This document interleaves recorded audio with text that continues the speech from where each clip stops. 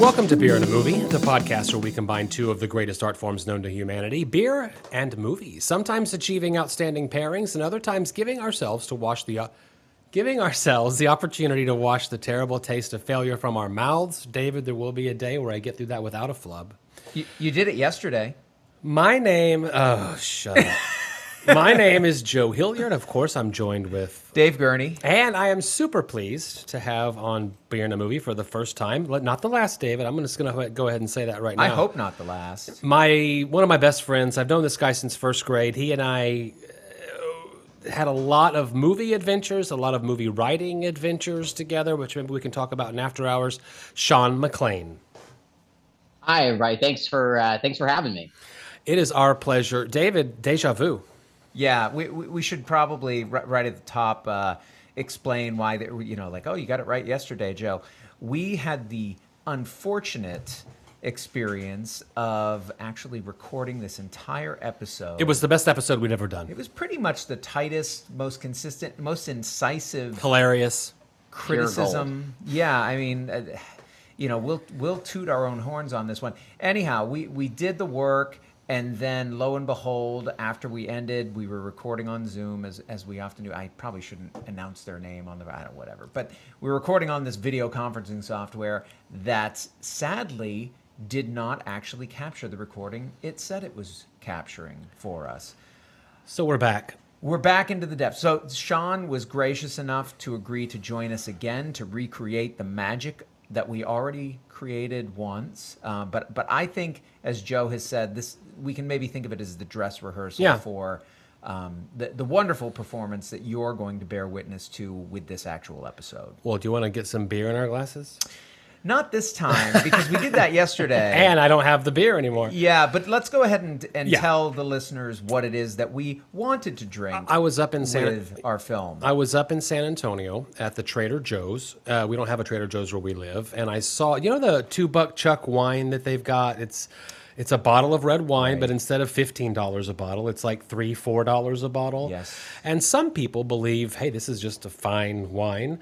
They do that with beer, too. The beer that is sold at Trader Joe's is by Campanology Brewing. Now, Campanology Brewing is the figurehead name, but it's really brewed for Trader Joe's. And there's a lot of other grocery chains and box store chains that do the same thing by Octopi Brewing. Campanology Brewing is out of Wisconsin, Winooki, Wisconsin, and I was at Trader Joe's, and for $3.99, I picked up a bomber, 9% ABV of their coffee peanut butter cup porter, and we cracked that open yesterday. Yes. I recall it being very, very much advertised truthfully. It smelled like a peanut butter cup in a glass. It was very, very... With that coffee as well. Yeah, that nose was there. Absolutely. We were impressed with the aroma. Mm-hmm. It was definitely living up to all of that name. And in appearance, yes, it was nice and dark, like you want a porter to be. So we were excited for it and happy to have that in our glasses. And Sean had something dark. I was quickly say my connection to the film that we're about to discuss was the idea that it's a beer, but it's a cheap beer, and it's not an imitation of beer. It's not quite the real beer. Yeah, you follow what I'm saying? It's like a cheap takeoff, a parody of sorts, maybe, of beer. Oh, very nice. But I want that to be the end of it because I'm not sure if I feel that this film was a cheap anything. So we'll see what happens. Right. Sean, you were saying you were going to go pick up this beer at the Trader Joe's up in Houston where you live. What happened? It was sold out, and I selected something that seemed comparable. It was the Chocolate Babka Stout. 10% ABV. So I'd say probably based on your descriptions of the coffee peanut butter cup, kind of a similar profile. It's very sweet. And it's advertised as such. It says it's pairs well with dessert or even actually on top of ice cream, which I didn't have it that way. But it's a little on the sweet side for me, but still enjoyable. Being in a bomber, it's probably something too in the future. If I had it, I'd probably split it with somebody, not because of the ABV, but just the sweetness to kind of like the way you split a dessert. Right. when you go to a restaurant. Those high sugar beers can be kind of cloying after you've had several sips of them. Right. Yeah, yeah. Well, Joe, I think the pairing that you had attempted was a good one, well intentioned.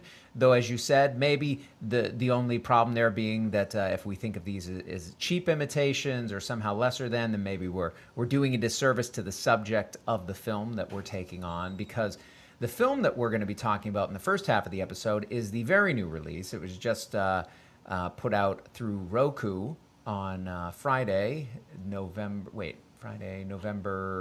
4th? Thank you. This is Weird, the Al Yankovic story, a film that I had been looking forward to, one that I was happy that we could agree to do for the podcast, because I myself am a very big Weird Al Yankovic fan, and this purported to be a sort of biopic for him. Though, true to his fame and notoriety as a parodist, as somebody who sort of takes songs that are well known in popular culture already and sort of refashions them, brings new lyrics to them, maybe adds different instrumentation. When did your Weird Al journey start? It started young. It was early, and I think it was probably the early MTV stuff. I remember seeing the video for Ricky, which was the "I Love Lucy" Right. Lyrics put into the Mickey. Tony Basil Mickey song, which was very popular in the early '80s. So that's a standout, and then certainly "Eat It" and many other. His video work in the '80s was really kind of unparalleled, Yeah, I especially his recreations of these various videos. Like Without MTV, he wouldn't have been as big as he was. I don't think so. I mean, he had already gotten some notoriety on radio with his, especially through his relationship with Dr. Demento, which is captured in this film in a sort of silly way. But let me just say, this purports to be a biopic of Al and his beginnings and how he got to where he got and how far that went. But all of it is fictionalized very heavily, more so than a typical biopic, though I think that's probably part of what they're poking fun at there, is that we're always being a little bit fast and loose with the details, Right, when we're putting together the musician, the artist's life story. But all the details are there: the overbearing father, the quick rise to fame, the trepidations of fame, the sexy relationship that Right. derails his career, the drugs, the alcohol, exactly as you'd expect. Right. Many of the beats of the typical musician biopic are there, even though they really aren't there in the life of Al Yankovic. Right. He didn't have drug issues. He didn't have a father who was, dissuading him or very aggressively Beating pushing to him death away. the accordion salesman that brought him the original accordion. But nonetheless, we see this sort of skewed version of his life tale, which includes just enough actual music that he created and figures who he did actually connect with, over like Dr. Demento, like the guys in his band, like Madonna, that he actually met and knew and had these relationships with, but exaggerates them, skews them, turns them into something else, and really turns it into a parody of the musical biopic. Right. Sean, what was your relationship with Weird Al? I remember the Cramps posters on the wall of your middle school bedroom, but I don't recall a Eat It poster. No, I thought that I didn't have much of a relationship with Weird Al growing up. But as I went back and listened, whenever I watch a music biopic, I always do a deep dive into the music that is, the basis for it. And I did that with Weird Al's music, and just jumped on Spotify, started listening to all his back catalog, just kind of reacquaint myself with it after seeing the movie. And I was surprised I knew the words to his In 3D album. And I don't mean just that's the one with Eat It on it. It wasn't just I knew the words to Eat It, which was in heavy rotation, which everybody knows, but I knew all the songs. So I must have owned it. I probably would have been about 12 at that time. And probably, I don't know, I either decided to push it out of my memory to try to be cool and start listening to The Cure and the Smiths and Depeche Mode and things like that. But what I found was I was more familiar with it than I thought with a lot of his stuff. Including I just recalled this he did some of the soundtrack work to the movie Johnny Dangerously, Oh yeah. which was I don't remember it being a great movie, but I think it was an awesome movie to see when you're about 13. Sure. It's that same kind of sense of humor, very, very zany, very wacky, kind Right. of, and kind of bathroom humor. It was a That parody of mob films, right? it Wasn't it? was, Yeah, yeah, yeah, yeah, very much like a gangster rise to power type movie with Michael Keaton. yeah. But you know, I've come to really he's someone that though I feel like I know a lot about him, even though I wouldn't have called myself a Weird Al #1 fan or anything. I appreciate his consistent output. He seems like a genuinely funny and nice person when I've seen him in interviews. I and he has a great reputation, I think, in both the comedy and music community. And you can kind of see that in the movie because there's many, many very brief cameos of people who in my mind, they anything for Al Yankovic. I'll do it. I'll show up and be the MC for the punk club that the band plays at and Yeah. gets balls thrown at them. Michael McKean was in that. Had two lines in the movie, and Right. um, so, I kind of am. I feel like now I have kind of a latter day appreciation for Weird Al that maybe I didn't either didn't embrace properly when I was the right age for it. I embraced it full on. My folks, we've talked about it on the show several times, were pretty controlling of my pop culture input for a period of time around early middle school. They threw their hands up eventually, but for a while there, I bought the first Weird Al album, hitting me right at age 11 or so, and I consumed it. The second one, the third one, I remember seeing UHF in the theaters. I took a date to that. I think it would have been a junior in high school for that. I had already kind of outgrown him, but I must have had some kind of soft spot, Yeah. But like you just said, Sean, I at some point around 8th or 9th grade thought that's kid stuff, maybe like that's beneath me. But every time a new parody would come out, even into Amish Paradise or the Nirvana one, I always would pay attention because there's some nuggets in there that are truly, truly funny. I mean, even if it's easy, some people might say, Yeah. he did it really well. Yeah, I'm probably the one of the three of us who maybe has the greatest fondness for him, if only because I do think I hit it at an earlier age. You're just a little bit older than me, Joe, so I'll rub that in your face here. It doesn't bother me. Yeah, but as a whatever I would have been, I guess about a 5-6-year-old kid, hearing Ricky and Eat It and seeing the videos and seeing him take over MTV periodically as Al TV and eventually the movie UHF. All of those, the 80s were dominated by Weird Al for Yeah, me big time. in a lot of ways. I mean, and before I really understood, I think, popular music in general, I understood Al and his take on popular music. So for me, he's sort of a foundational figure in terms of my love of music and to some extent my love of comedy and video and filmmaking on many levels. So an important figure for me. And even if I did fall off a little bit, like once the 90s hit, just because I started getting to that age where I felt like, I need to distinguish myself. Right. And, I'm into things that are, more angsty and aggressive and that, that What's this Cannibal Corpse?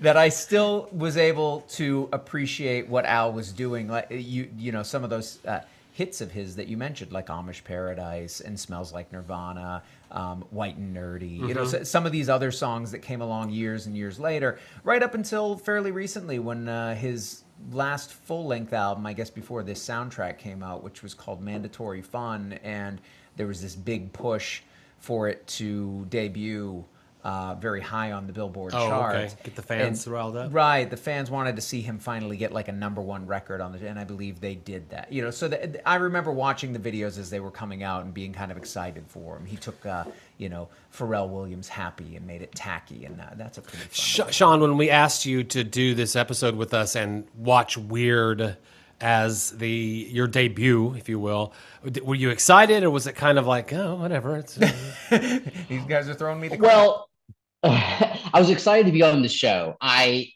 think you asked me in a text, what are your feelings regarding the new Weird Al movie? And I said I hadn't really given it much thought, to be honest. And I saw the trailer, and I thought the trailer was very funny. I was a little bit apprehensive because it seemed like the trailer sort of captured the crux of the joke, which is he didn't have this crazy lifestyle. He was not, you know, this madman spitting out Jack Daniels in the crowd and calling them losers and things like that. I mean, he was, and I thought that might be kind of a one-note joke. Yeah. So I wasn't sure how, it's kind of like when you see Saturday Night Live sketches and then they get made into a movie. It's like, okay, it's great for a 3-minute sketch. Will that be a 90-minute movie? Right. So I was a little bit, I wouldn't say like apprehensive about it. I just didn't know really. I'd say I had pretty reasonable expectations of what it would be, and hadn't done a lot of research prior on it. But I'd say I was pleasantly surprised with the results. I liked it a lot more than I would have guessed that I would have. I think I hear where you're coming from, Sean, and I understand that, and I think that that's a very legitimate concern to have, especially based on just the trailer, right? You don't know how they're going to be able to play this thing out over the length of a feature film, right? This started actually as sort of a very short, parody. Yeah. For film trailer. Funny or Die, right? Back in 2010. Aaron Paul played Weird Al in that one. Right. And Madonna was Olivia Wilde. Patton Oswalt was Dr. Demento in the movie. He's played by Rainn Wilson, although you see Patton Oswalt for a little cameo. That's right. They still bring him in. Yeah. So, you know, can they go beyond this like kind of trailer length thing and really kind of sustain it? The trailer captures the irony exactly like you said, Sean, in a 3-minute clip. Can this be a 90-minute film? Right. Right. And I think, you know, what's great for me to, you know, report to our listeners is that I think it does it. I do too. It does it very well. And I think there's a lot of reasons for that. Part of it is, you know, you already alluded to, Sean, that he's somebody who has a lot of love amongst comedians and musicians. And, you know, people wanted to show up and be part of this. So there's some great scenes that are just, you know, chock full of these sort of cameos. That nightclub scene that you were talking about earlier with Michael McKean, and we also see Patton Oswalt in the audience. There's this pool party scene that's taking place at Dr. Demento's house, who's played by Rainn Wilson and is actually a significant character throughout the film. But then all these other sort of party guests are there, including Andy Warhol, who's being portrayed by Conan O'Brien, and Wolfman Jack, who's being played by Jack Black, and who I thought nailed the comedy of what he was doing there. Oh, absolutely. Wolfman Jack. Because Wolfman Jack, of course, in case you don't know, was a very popular DJ, captured in American Graffiti, doing what he does. Right. So I'm imagining that they're like really spitballing, whiteboarding every idea. Who would be Dr. Demento's radio nemesis? How about Wolfman Jack? Jack Black, by the way, said that he'd play Wolfman Jack. It's a done deal. But yeah, those cameos were Pee Wee Herman, all the quote unquote weird performers of the time period where Al was coming up. That's right. I thought it was genius. That little scene. Great scene, and there's a fun moment where, like, you know, the bassist for Queen shows up. And sure. You have to remind the audience again and again. Right. It has to remind the people at the pool party that, like, oh yeah, I'm in the band Queen.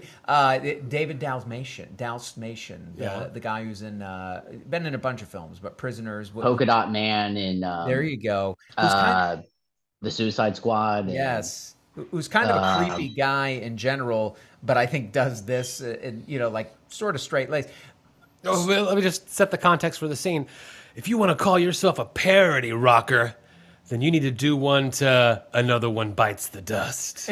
And on the spot, which is not at all probably how the song was written, No. he does Another One Rides the Bus and blows away the crowd. This guy's got the goods. Yeah, that is a recurring thing where like the origins of these songs, like the My Bologna parody of My Sharona, comes of him making sandwiches for his friends in the kitchen while they happen to turn on My Sharona on the radio, and it just happens to be a part that skips enough so that he has enough time to go over the chorus. Right. But telegraphing the setup, hey, Al, if you're not doing anything, why don't you make us some sandwiches? Yes, exactly. There's a lot of repetitive humor in it, which I actually kind of like, where the joke about, and I'll butcher the line, but everybody said it in a slightly different way. It's like, what do you mean? You're going to take an existing song and then you're going to change the existing words and make it a parody of the original? There was constantly that. Yeah. The way they described exactly what Weird Al does over and over again, in the record company office, his parents complain about the same thing. I sort of, it's almost kind of that repetitive nature of it's almost kind of like a anti-comedy kind of thing. Yeah. That they kept drilling it in. And I also like the way it really played with the cliches of so many, rock and roll music biopics. I mean, every song he comes up with is that moment, where he observes a situation and then starts building the song out of it. And you see that in some movies where, and I'm exaggerating this, but I think of like Walk the Line, where somebody says a line or something like, "Why can't you ever walk the line?" It's like, well, I will walk the line now. And write the song in Sun Studios on the spot. It's You've never walked the line. You've never walked the line. Exactly. So they really played up on on that kind of absurdity, and the idea that he could just bust out Another One Bites or Another One Rides the Bus right there and then at a party. I also think it's interesting. I read that David Bowie and there's different people that appear at that party if you go back and watch the scene. But now I can't remember his name, but the drummer for Queen, and there's that moment where everybody goes, he says what his name is, and everybody sort of looks quizzically at him and is like, we don't know. He's like, drummer for Queen, and like, oh, okay. Originally they wanted to have, I think they wanted to have somebody playing Freddie Mercury, but Queen as the band or the estate wouldn't. They said no, but you can have the drummer, which sounds kind of odd. Like it's fine. You can make fun of him. And he's like, wait a minute. Well, but I think it's funnier that way, that nobody knows. Right. Nobody knows who he is, and the when he says like, I'm playing this little show, Live Aid. Maybe you can join. For that, and then. Of course, he turns him down, but yeah. Of course, yeah. Hard pass. Right. But no, I thought it was really funny. There's a lot of little weird asides in it that I like. We talked offline a little bit about the recurring "Hey Boy" gag, where it's just this thing that we've seen the teenager needs to sneak out of the house, so he sets up Ferris Bueller pillows under the bed. Yeah. But it's like, hey, just set up a hey boy, yeah, and then his father knows, like, a hey boy, really? Yeah. I mean, it's clearly like in this world that's which a thing. Just comes back later in the film in a beautiful way too. It does, yeah. Well, and also it sets up this weird alternate world where accordion music is incredibly popular. There's this scene with the party where they're talking about, Myron Florin from the Lawrence Welk show is a little too overexposed. I prefer, and I couldn't even tell you the person. Right. Yeah, no, but both popular and seen as dangerous by some. The father certainly. If you lewd behavior. Yeah, if you consider the title track of Weird Al's third album, "Dare to Be Stupid," I'd like to read a bit from the song. Okay. Dare to be stupid. Come on and dare to be stupid. It's so easy to do. Dare to be stupid. We're all waiting for you. Let's go. This film succeeds when the audience member has that attitude. Because the filmmaker certainly did. The team about this said, let's just make a stupid movie. A la Airplane. I'm not putting it at the Airplane level, but physical jokes, puns, just nonstop irony. Yeah. The idea that the accordion is the same as Right. a searing guitar in a rock band. And if the audience can allow themselves to just say, this is stupid, and I'm going to dare to be stupid along with it, Yeah. it was so much fun. It was beautifully wholesome. And I think that that's exactly what Weird Al would have set out to do, because he seems to be that kind of guy. Yeah, and I think, you're right, Joe. There is a lot of just silliness, zaniness. I will hesitate to call it stupid, though I'm sure Al would be happy to call it stupid.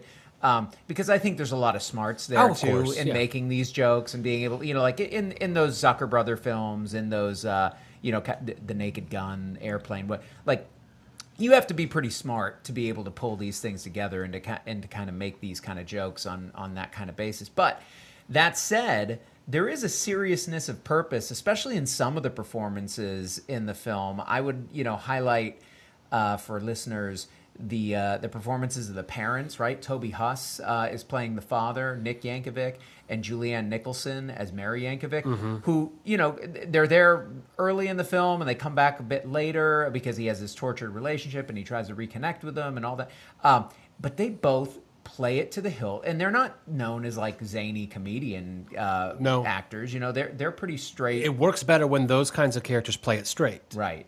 And I would add to that Daniel Radcliffe, right? I mean, I think this film is made or broken on that central performance, this person who's performing the Weird Al role. And is he doing it, is he doing it in a way that it seems like, oh, this is all just a goof and he doesn't. That's the thing. It is a goofy movie. There's lots of silliness. There's lots of irony. There's lots of just over-the-top, exaggerated humor going on. But always at its center is this very committed portrayal of Weird Al, which, it was a lot of fun to see Daniel Radcliffe do. And I think, just in this past year, having seen him, for us, seen him in Swiss Army Man, because we watched that alongside Everything Everywhere All at Once. Right. And also seeing him in The Lost City, playing that sort of villain character, also for humor, but playing it to the hilt. I've gained a ton of respect. I mean, in the past, maybe I would have thought more, Daniel Radcliffe, he was a great Harry Potter, great child actor who kind of became a young adult actor. The performances I have been seeing out of him in the past year really have put him into a different category for me, where I'm kind of like, becoming a Daniel Radcliffe stan or something, where I think I'm going to go see whatever he puts out from now on, because I think he picks interesting projects and he really commits to it and does them well. I thought he was really good in it too. I mean, obviously it's hilarious to see him in this type of role. I think they made a lot was made about the fact that he's very like surprisingly muscular. Yeah. Shirtless scenes. Yeah, and several times covered in oil. Right. As far as the performances across the board, I think everybody really did really well. I also really liked Evan Rachel Wood's impersonation of Madonna. I felt like somehow she really nailed the voice, and I guess I never thought of her as having. I don't know. All of a sudden, I really could hear. She sounded exactly like Madonna did back in the day. From her like speaking cadence and just her accent and everything like that. And although one thing I did notice in a couple, because I think I shared with y'all that I watched it twice.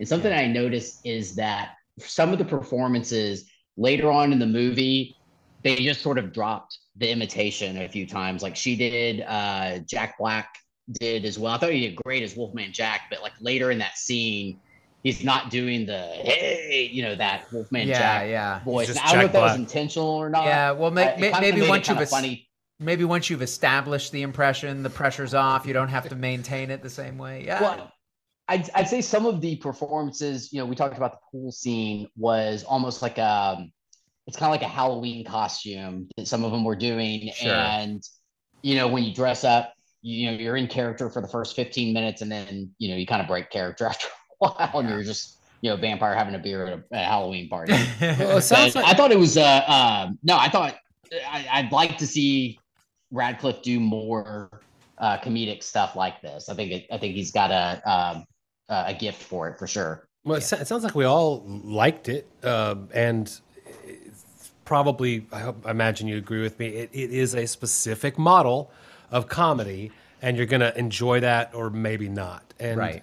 so yeah, great, cool. Well, I feel like before we move off and maybe just address how we felt about the beer yesterday, we should say a little something about maybe what our favorite Weird Al song was. Oh, of all time? Yeah. Yeah, I'd be glad to go first. Sure. I remember as a young formative man without a lot of exposure to rock and roll music, I was always God, I sounded so stupid just then.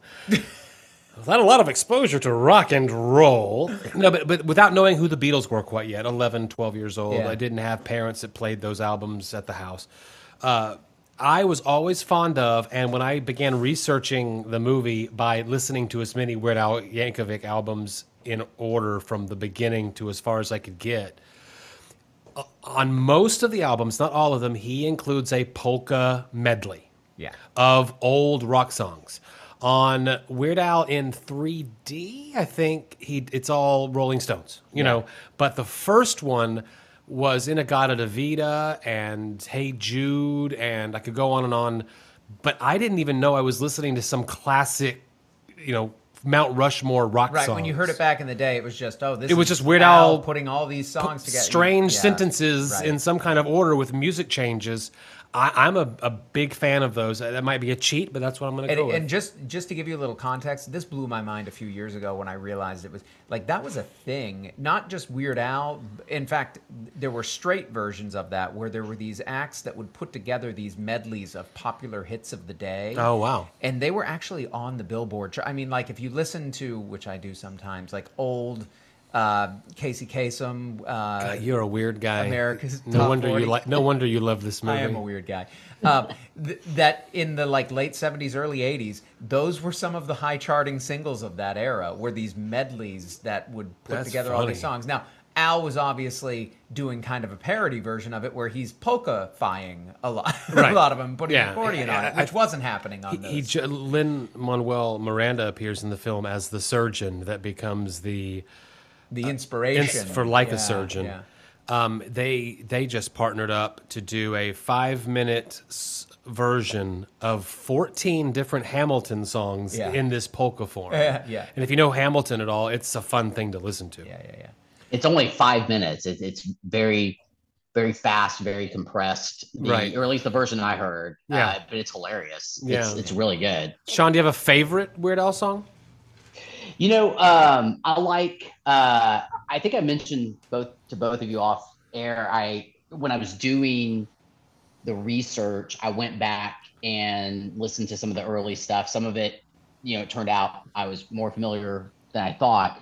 But one of the funnier ones to me is, and I keep it's stuck in my head. It's become an earworm. Is I Want a New Duck, which is the parody of Huey Lewis's I Want a New Drug. And it's just silly. It's just, I want a new duck, one that'll keep his room clean. Like, what does that even mean? And I was listening to it. I was on a walk the other day with my headphones on listening to it. It's just like actually cracking up to it, out in public, like listening to the 35-year-old hit, I Want a New Duck. Yeah.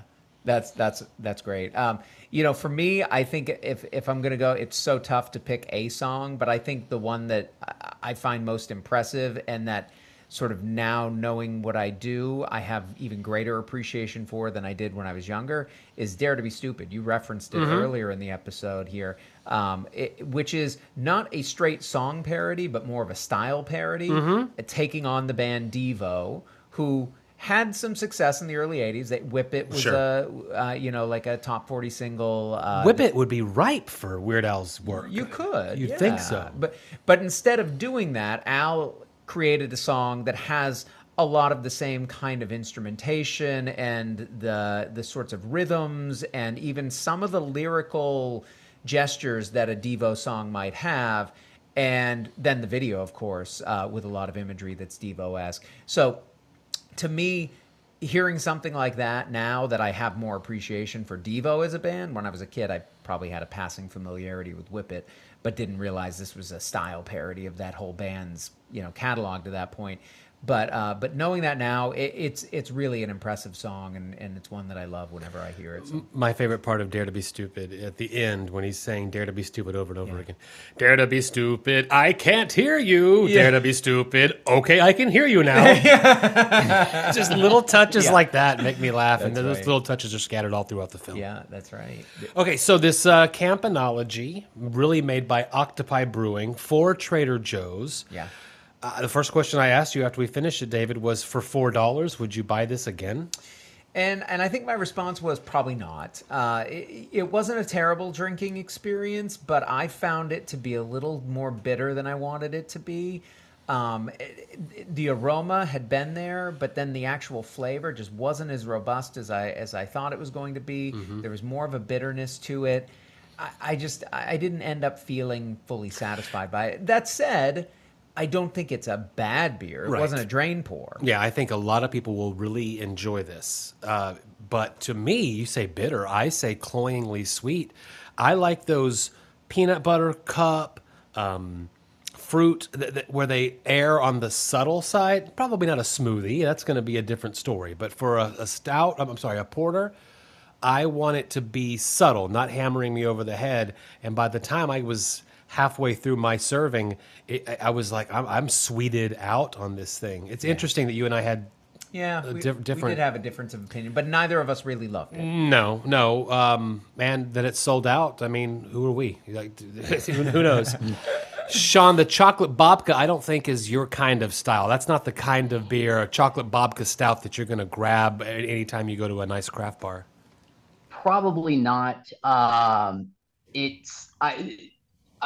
I like a good stout. I don't really like. I guess this would be an imperial stout, just given the ABV. Yeah. For some reason, that just doesn't really work for me. It's a little too much of everything. And at the end of the day, it's just a little bit too sweet for me. I like a little bit more, less sweet, a little more. Actually, probably would have liked a little bit of bitterness in this one if I had detected in that one. It was drinkable, and I was able. I like the term sink pour. It definitely wasn't that, but I would have to split it with somebody, being a bomber, and it would be, a decent little dessert beer. But other than that, I probably wouldn't go out of my way to get it. Yeah.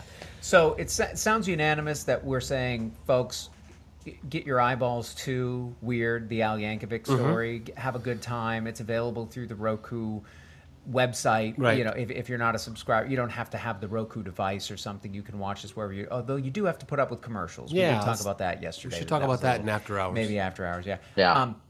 But maybe don't rush to Trader Joe's to get their dessert stout beers. But hey, you make your own decisions, folks, and you just use us as guides. And we're going to keep guiding you in the second half of this episode when we take on another kind of musical, historical film, but not necessarily a biopic, at least not in as straight a sense as Weird purports to be, but rather one that takes on kind of a scene and a moment in time and some of the players involved with that when we return.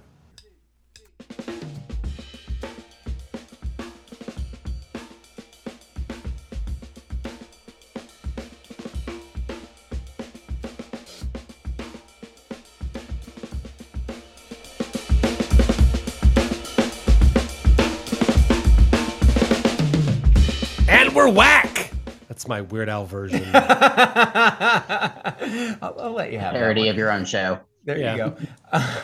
We are kind of whack, though. Well, we're whack, and we're here to drink and talk about another film.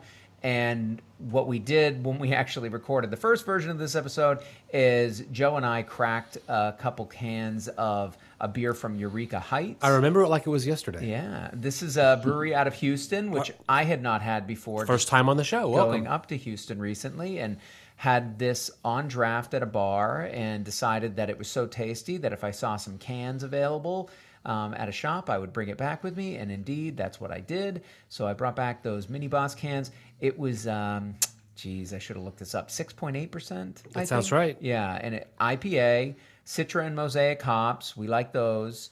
When it poured nice and sort of translucent. It wasn't a hazy. No. And it had a nice sort of fruity aromatic head. It says fruity right on the can, and that was truth in advertising. Yeah. Very, very fruity, beautiful transparency. I was really excited about. God, I wish we had another one. Yeah. All right. Right. Well, so that's what we were going to be drinking for that half. And we told Sean, go grab it. You live in Houston. That's easy to do. And this mother. Yeah, I failed the assignment. I was actually, for our original recording, was in San Antonio, which is not a good town to try to buy Houston beers, and they didn't have it on hand. And I'd left mine back at the house. So I grabbed, in a pinch, a variation of a beer that I do like. It's a Martin House beer out of Fort Worth. They have a beer called the Salty Lady, which is a ghost. This is the green apple Salty Lady, so it had additional similar flavor profile to the Salty Lady, although it's listed on the can as a fruited sour, not as a ghost. Right. And I think, and I'll probably butcher this, but I think all goses are considered sours, but not all sours are goses. It's the there you go. The adding of coriander and salt, some salinity. Yep. Yeah. So so that's what I grabbed. Got a tall boy of that and tried that one out. We have had Martin House 6 times on the program, but we have not had either of these Salty Lady variants. No, we haven't. And I remember you being a little bit skeptical of some of the, because it was artificial flavors were listed. Right. It said natural and artificial flavor. Yeah. And, green apples, it exists in nature, but that flavor, that Jolly Rancher flavor, does not anything that comes out of nature at all. So right. I'm not. I was a little skeptical. How could they recreate that in a natural way? And the answer is they didn't. Right.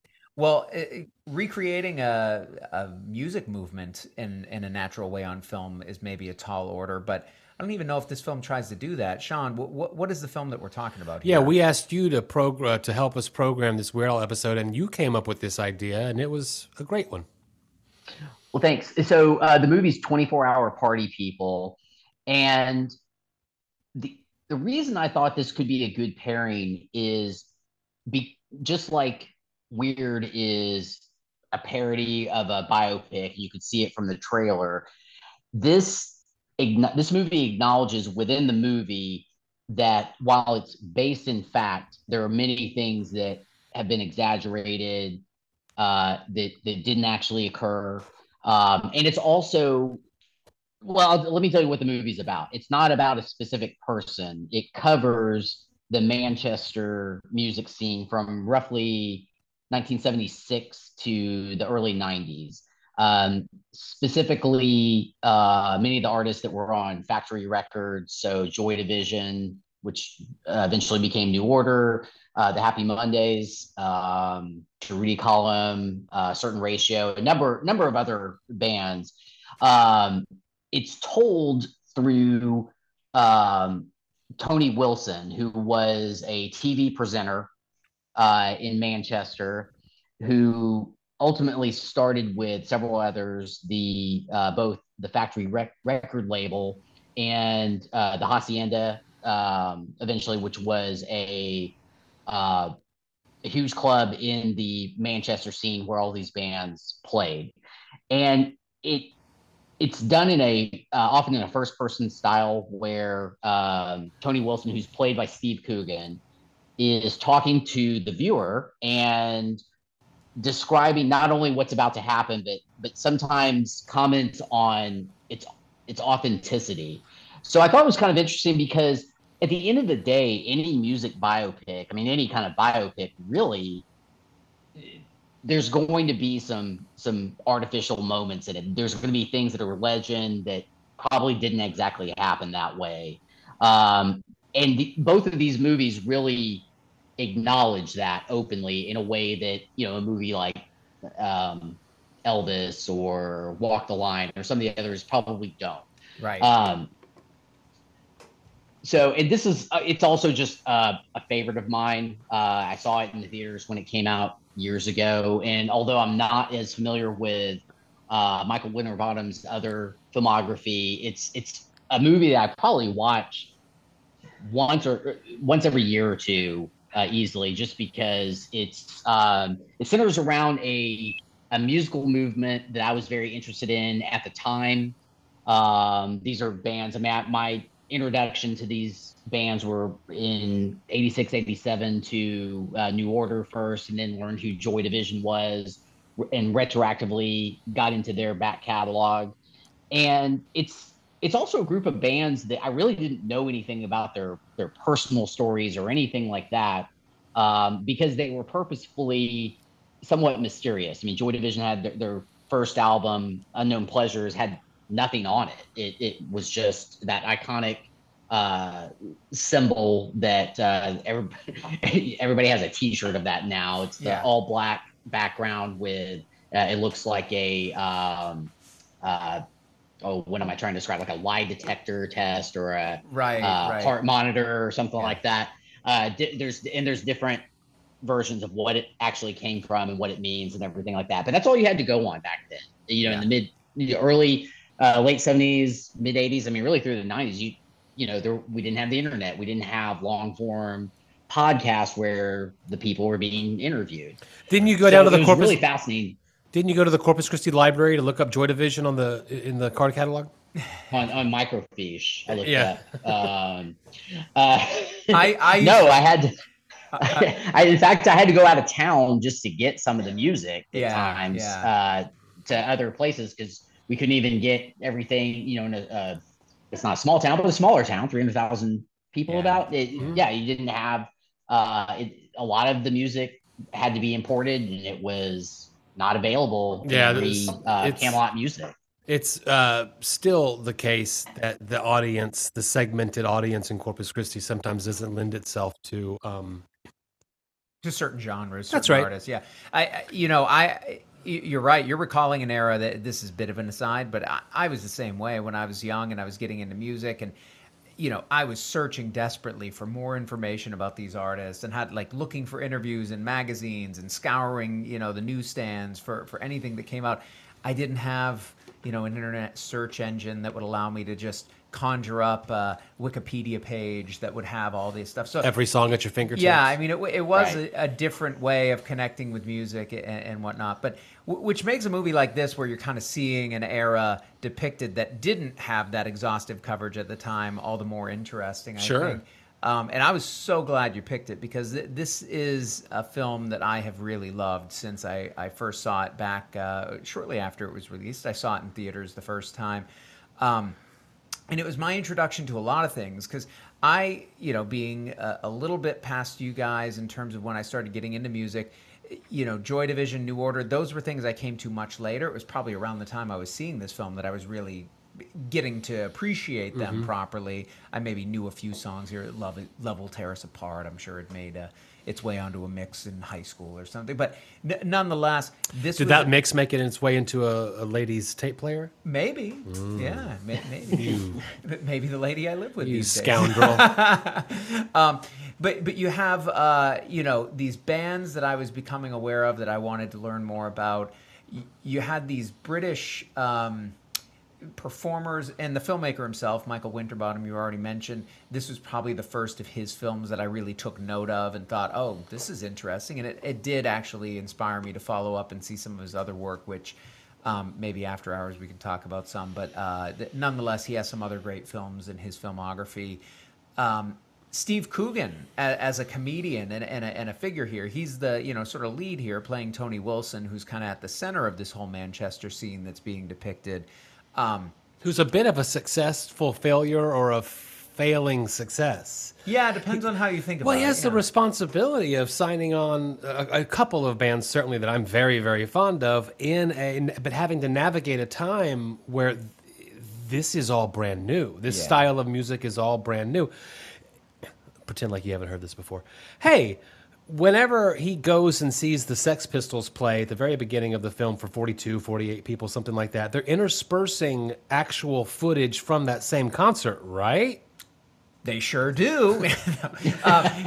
Which is another trick that this film does. I bring it up again because it's so striking in the movie. Rather than creating this alternate reality fully where you have these actors portraying these characters, there are times where the film will intersperse footage of the actual concert that you're talking about, the Sex Right. Pistols concert right there, rather than just have the actors in whatever 2002 when it's being shot portraying those characters. So Right. they kind of mix and match certain elements.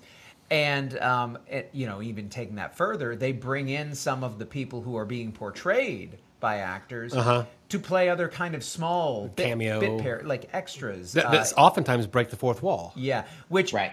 If you know the scene and you know some of these people, you're going to pick up as you're watching the film. But you know what? Even if you don't, you're going to get a handy guide later in the film when Steve Coogan, as Tony Wilson, breaks the fourth wall and announces to you all the different people who have shown up in different roles throughout the film, including Vinnie Riley from DeRudy Column, Howard Devoto from the Buzzcocks, perhaps pointing to one of the most fun scenes in the film to me, where in the aftermath of Wilson having cheated on his wife, like he goes behind the club and the club promoter, brings him to a van and he has a couple prostitutes ready to go. Yeah. And And he just jumps in with a wife in the club. in the club, right? She comes out looking for him, finds him Right. in the act, and he's like, "Oh, this isn't what it seems like." It's exactly what It's it very seems like. clearly what it seems like. She's walking away. I love you. The door closes, and as the door's closing, he's like, "Okay, finish me off, your love."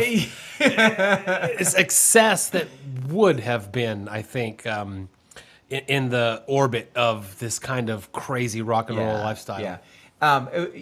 In the follow-up to that being, well, of course, Shirley Henderson playing his then wife goes back into the club, finds a guy, brings him to the restroom, and starts fornicating with him. Fornicating? Yeah.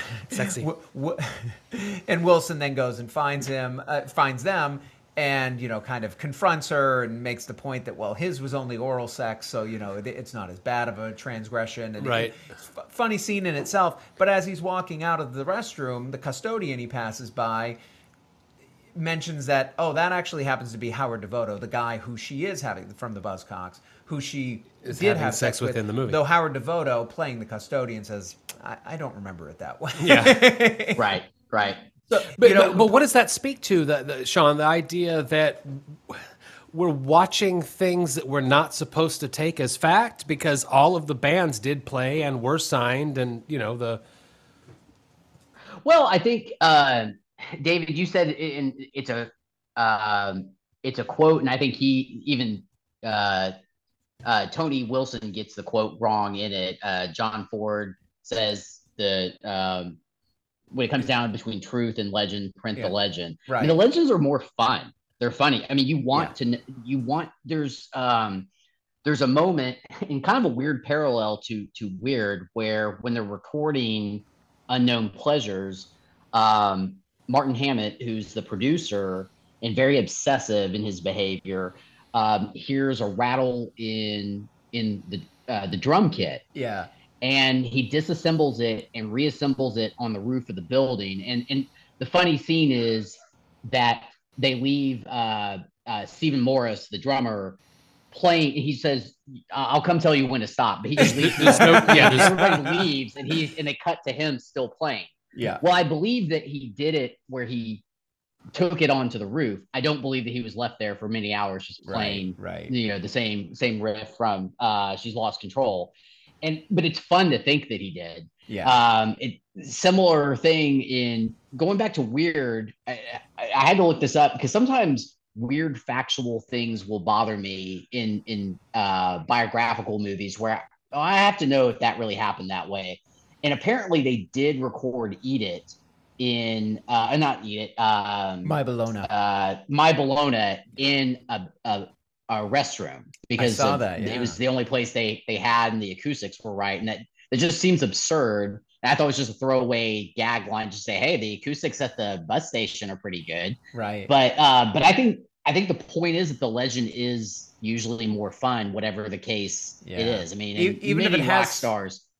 Yeah, even if it has some basis in the truth, right? Like Right. you know, this gig did actually happen. There was cheating involved, but it didn't happen to be this guy, you know. But it's Right. more fun if you think it is the Buzzcocks guy who who's with her. Yeah, And it probably wasn't as funny as it is to us. Is it? I mean, it's portrayed as Sure. being very hilarious in that scene. It probably wasn't real life. no, they were but- probably screaming at each other and Exactly. yeah. But Tony Wilson is a very interesting character. The way he's portrayed, and I've looked him up on some of his old shows that he did. It's documented in the movie. The So It Goes, a local music show that he did. Steve Coogan's definitely playing a very heightened version of Tony Wilson. He seems a little bit more low key, but he's portrayed as being his own worst enemy in many cases, kind of sabotaging his own business interests in the need for artistic purity. But he's also very self-aware of that. You know, there's the scene where they're trying to sell the label to London Records, Yeah. and he has nothing to sell because he doesn't own any of it. The bands, he wrote in blood that the bands own their own work. Yeah.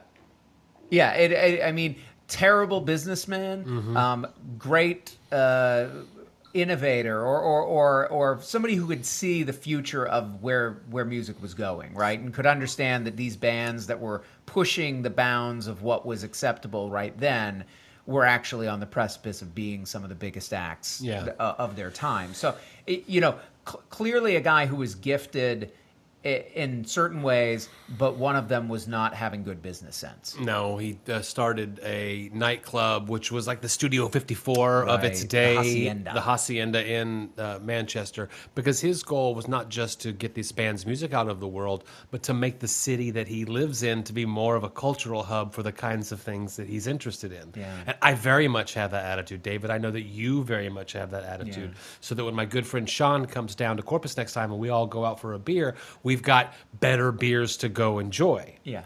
Yeah. The promotion of those things is one thing. Turning it into a money-making operation is a completely different thing. Right.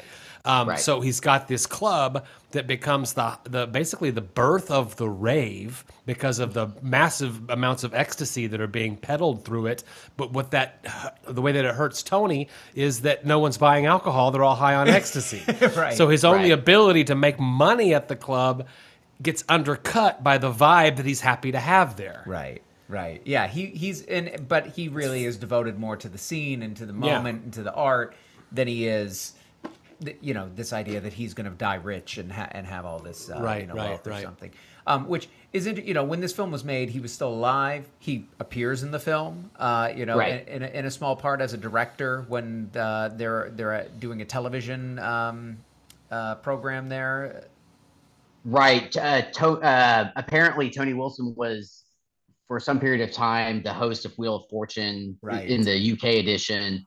And on I guess it was his debut show, he goes on this long monologue about Philosophical. the Wheel of Chance, very philosophical, very much a blowhard. And you cut to Way the deeper real than Tony Wilson. Yeah. Yeah, the real Tony Wilson's in the recording booth, just saying, just say, cut it down to "Welcome to Wheel of Fortune," and just cut to the contestants, cut all that out. Yeah. So, I mean, it's kind of great that they have, all these figures involved. Now, he died just a few years after that, actually, kind of, younger than he probably should have.